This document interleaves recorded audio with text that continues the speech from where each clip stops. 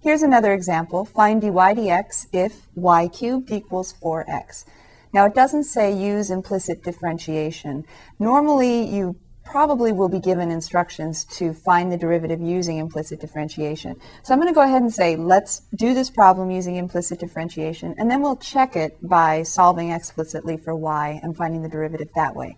So first, with implicit differentiation, you can see that we do need implicit differentiation, right? We have y cubed. We don't have y to the first 1y to the first power. So I need to use implicit differentiation, 3y squared, but then I have to say I'm differentiating y with respect to x, because that's also what I'm looking for, right? dy dx. So I definitely want to differentiate with respect to x. Then I want to differentiate 4x, and that's just 4 dx dx if you like. dy dx is what I'm looking for. So I solve for dy dx by just dividing both sides by its coefficient, 3y squared. So I divide both sides by 3y squared, and I get that dy dx is 4 over 3y squared. Now if they ask you to find the derivative using implicit differentiation, you're actually finished right here. You don't have to do any more. If I wanted to compare to what I would get if I solved for y explicitly first,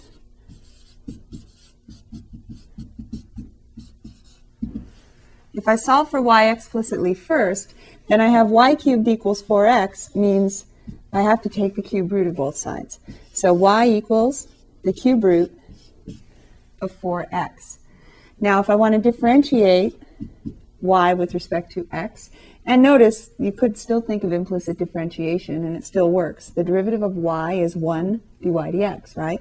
So that's not going to change, but I do need to rewrite, first of all, y equals parentheses 4x and then to the 1/3 power. So the 1/3 power of the product of 4 and x. And now if I differentiate, 1 dy dx equals 1/3 4x to the negative 2/3 using the chain rule, the general power rule. And then I have to multiply by the derivative of 4x, which is 4 dx dx. I don't have to write. So I have dy dx equals 4 on top, 3 on the bottom, and then I have the cube root from the 2/3 power. That tells me cube root, and then square of 4x. Now the reason why it's the square of 4x in the denominator inside a cube root is because the negative exponent tells me 1 over, the 3 on the bottom tells me cube root, and the 2 on the top tells me squared. So I think I've taken care of everything in this step. Now you'll notice I could write this as 16x squared inside a cube root. However, is that going to help me much? It actually would a little bit, right? Because what's inside 16 that we can take the cube root of? We've got an 8 in here, right? That's 8 times 2.